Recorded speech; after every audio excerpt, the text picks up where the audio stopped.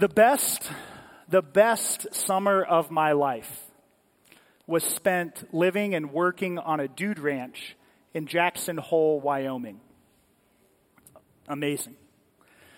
My good friend Chris, we were fraternity brothers. He had this crazy idea at the end of our time at Ohio State together that instead of getting internships or setting ourselves up for graduate school or the workforce that was right around the corner, that we would sort of play hooky on all of those adult responsibilities looming in the distance. He had a connection with this dude ranch in the heart of the Teton Mountains, the Triangle X Ranch. We put our applications in, and wouldn't you know, we were hired to be a part of their summer staff. And so Chris and I loaded up his Saturn sedan, and we drove out to Wyoming, and we would spend the whole summer living and working on this beautiful ranch. There were two types of employees on the ranch. Real cowboys and cowgirls that lived and worked there full time, and then a whole slew of college kids like Chris and I who were summer help. I had the honoring job of being the ranch dishwasher. And so after every meal, I would wash the dishes. Chris had this job that I was envious of. He learned when we arrived that he would be a cookout cook. And he and two other guys would load up this old 90-something Chevy full of barbecue and brisket, and they would drive it up to a vista or a mountaintop or down by the river, and they would cook early in the morning or late in the afternoon so that the families that were vacationing on the ranch, they would ride their horses to the location to have this beautiful breakfast. We lived and worked on a vacationing ranch. It's a historic ranch that dates back to the 1920s. It's been in famous Western movies like Shane or Spencer's Mountain. Any cowboy fans out there? Cowboy movie fans? Same ranch. Well, the benefit of Chris being a cookout cook is that he got to learn all of the trails and the back roads and the beautiful overlooks that had the best scenic images of the Teton Mountains. And so when Chris and I had all of our work done for the day, all of the dishes were cleaned and put away, we would often escape away together. We'd load up that pickup truck with some food and a cooler full of our favorite beverages, and we would go build a campfire underneath the stars of Wyoming. Have you ever seen the Wyoming stars at night? Absolutely gorgeous. And it would be there at the top of this hill or mountaintop that we would dream about the future of our lives, what we wanted to do in the world, where God was calling us. You see, actually, Chris and I, when we first met, we weren't great friends. We actually didn't even care for one another. We were both members of the same fraternity, but we sort of butted heads.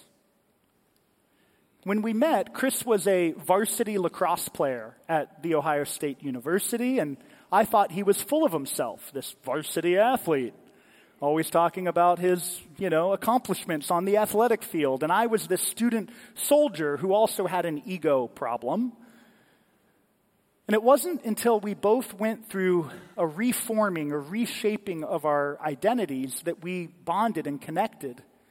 We went through this at a similar time. I was deployed in Iraq. I've shared some of that story with all of you. And all of that could be summarized as a great reformation of how I viewed myself. I was deployed being really prideful and arrogant around being this soldier. I wanted to become a man myself. I was so wrapped up in how the world defines success. And that deployment reformed and reshaped my identity away from those things and more towards my baptismal identity as a child of God. And at the same time that I was deployed, Chris suffered a career-ending injury on the lacrosse field. So Chris was struggling with some of the same things that I was. His identity could no longer be wrapped up in his athletic achievements. And when I came home from the war and we were back at the fraternity, we actually recognized that we had more in common than we ever thought. Over the course of that summer, our good friend Mitchell decided to drive out. Mitchell had just graduated from Ohio State, and he wanted to visit us in Wyoming. And when Mitchell arrived, we decided to take him up to our favorite overlook and build a campfire one night. And this memory is like a core memory for me. I think it will forever be seared into my mind. Maybe you have those memories for yourself. Mitchell was actually entering the Army as I was just getting out of the Army. And so this was the last trip Mitchell was going to take before he had to ship off to basic training. And as we sat around that campfire that night, Mitchell started waxing poetically about why he was joining the military. Can you imagine this scene? 3 young guys with the future in front of them, the stars flickering, and here goes Mitchell. I don't just want to be a soldier, guys. I'm going to be the best soldier there's ever been. What are you talking about, Mitchell? Well, I haven't told anyone yet, but the Army recruiter awarded me a Special Forces contract. And so after basic training, I've already been pre-selected to go to the Special Forces selection camp. And I'm going to become a Green Beret. Mitchell went on to tell us how his uncle was a Green Beret, a Special Forces operative, and that this was Mitchell's destiny. And there were Chris and I saying, yeah, Mitchell, you can do it. Mitchell, you've got what it takes. Hey, Mitchell, I've been in the Army. I can see you doing that. You're not just going to be a soldier. You're going to be the best soldier ever. And then we turned to Chris. Chris already had a job lined up with Dow Chemical, this great sales job. He was soon going to move to Philadelphia. And Chris, what about your future? What are you excited about? And Chris stood up around the campfire and he's pacing and he said, I'm not just going to become a salesperson. I'm going to be the best salesperson Dow Chemical's ever seen. I said, tell us more, Chris. And Chris went on to say that he had real ambition and dreams. He said, by the time I'm 40 years old, I will be president and CEO of a major company. I don't know how I'll do it, but I'm going to do it. And along the way, I'm going to get my MBA at an Ivy League school. Whoa. Well, you know what, Chris? I think you're going to live an ambitious, excellent life. And then they turned to me. Well, what about you, Lorne? At that time, I knew I wanted to be a pastor, and I was feeling called into ministry. And so I said, well, I'm feeling called to go to seminary. I want to be a pastor, and caught up in the moment and the spirit of these other 2 guys, I said, but I'm not going to be any pastor. I'm going to be the best pastor there's ever been.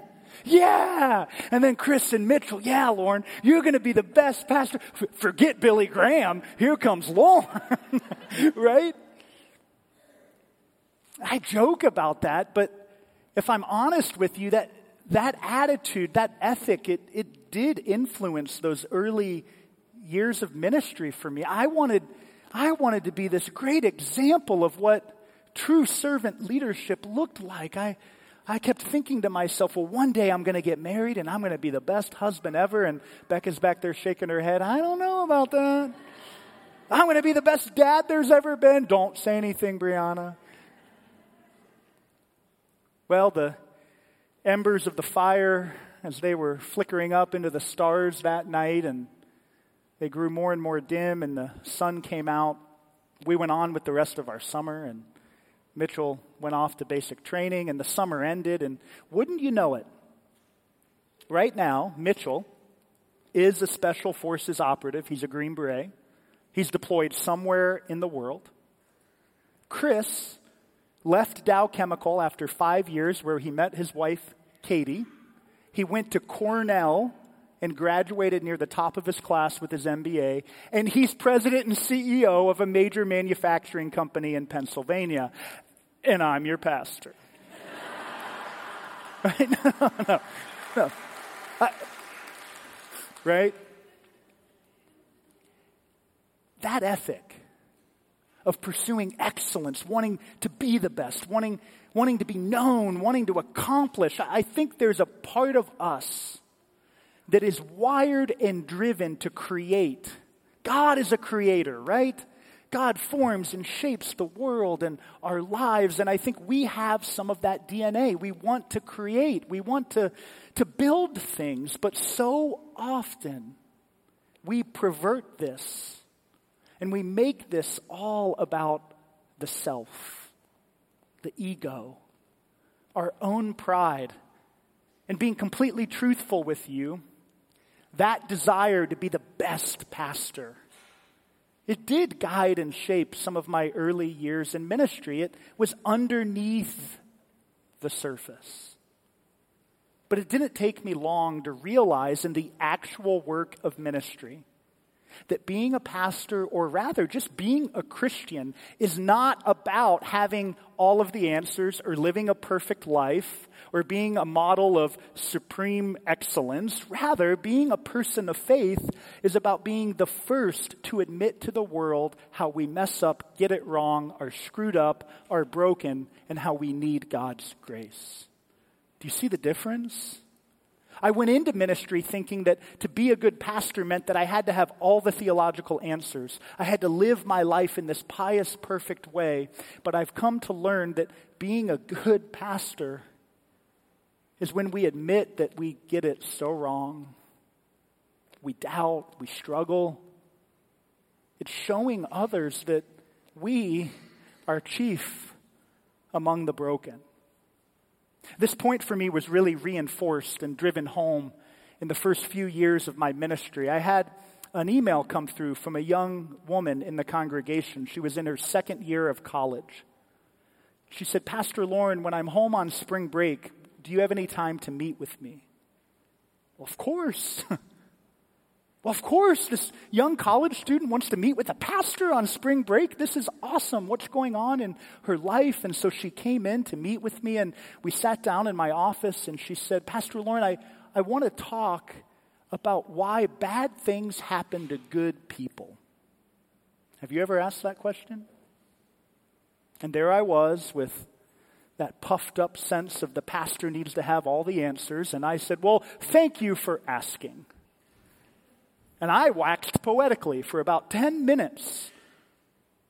All theological answers to the question. I tried to unpack for her this concept of theodicy. Why do bad things happen if there's a good and loving God? And I was just talking and pontificating. And I noticed after about 10 minutes that none of it was connecting. She was just sort of slumping down in her chair looking up at me. And then it dawned on me. You buffoon. You failed to ask her, why do you ask? I was so wrapped up in what I was going to say, what I was going to do, the wisdom that I could share, that I forgot to ask the human connecting question. And in that moment, tears welled up in her eyes and she began to cry. And now I really don't know what to do. I'm a freshman pastor and none of my answers are working, and now this young girl's crying in my office. And she said, "I had a doctor's visit this semester. I've been experiencing some health problems, and the doctor shared with me after a series of tests that I will never be able to have children." She said, "I'm just a college student. I don't want to have kids right now, but I always thought I would be a mother. I always dreamed that I would one day get married and give birth. The rest of our time together, I don't think we talked any theology. We wept together. We cried together. Her vulnerability gave me permission to also share about the moments in my life that I've shaken my fists at God, doubted, questioned. I wrestled with my faith. You see, I've come to learn through so many circumstances and situations that to be a person of faith, to be a follower of Jesus in this real, modern, confusing world we live in is less about living a perfect life, resting on all of our theological platitudes, and it's more about admitting our need for hope, the yearning of our hearts. In Matthew chapter 21, our story for today, Jesus is trying to reinforce this point for his disciples. The way of humility should be what marks a disciple of Christ. So often we get puffed up like the scribes or the elders with all of our obsession over authority and having the answers, knowing what's right or wrong according to our own mind, that we fail to see the humble, simple way of responding to what God is doing. Jesus here lifts up two types of people, the scribes and the elders, the religious elite that pretend as if they know what's right. They are the jury and the judge over other people's lives, over and against the tax collectors and prostitutes, the Gentiles, those the rest of the world looks past and looks over. Jesus explains this parable about two sons to hit home a really simple point. Don't be people that are so focused on saying the right thing, but not living your life with the ethic of love and humility. Rather, live your life in a manner worthy of the grace you have received. Martin Luther was fond of saying, there are not good people and bad people in the world. We are both at the same time saint and sinner, right? Amen. Look at someone next to you and say, you are a saint. And now look at him and say, and you're a sinner.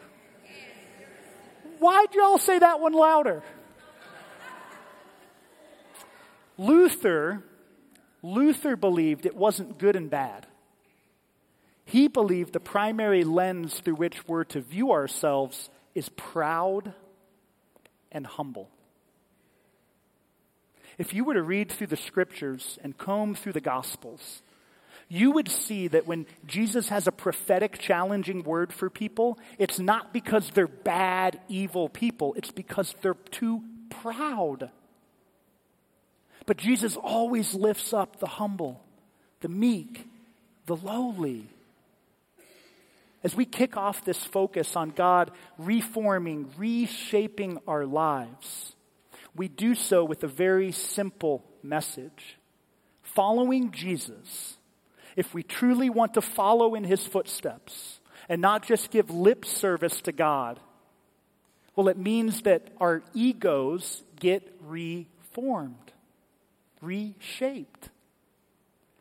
You know, isn't it interesting that we don't call ourselves leaders of Jesus? We don't say that, do we? You've never heard that said. Well, yeah, I'm a Christian. I go to church. I believe in God. I'm a leader of Jesus. It's I'm a follower of Jesus. Which means that we embrace the way of humility. We embrace the way of love to say, I don't have all the answers. I'm not the leader. I'm one of many followers, learning how to be gracious and forgiving, learning how to love. This week, what I want you to focus on, what I want you to think about and pray about when you're brushing your teeth in the morning and you're looking at yourself in the mirror, I want you to think about the ways that your life, unique to you, needs reformed, reshaped into the way of love and peace. You know, we don't want to be like that clump of Play-Doh that fell under the kitchen table. But Lord knows we become like that, don't we?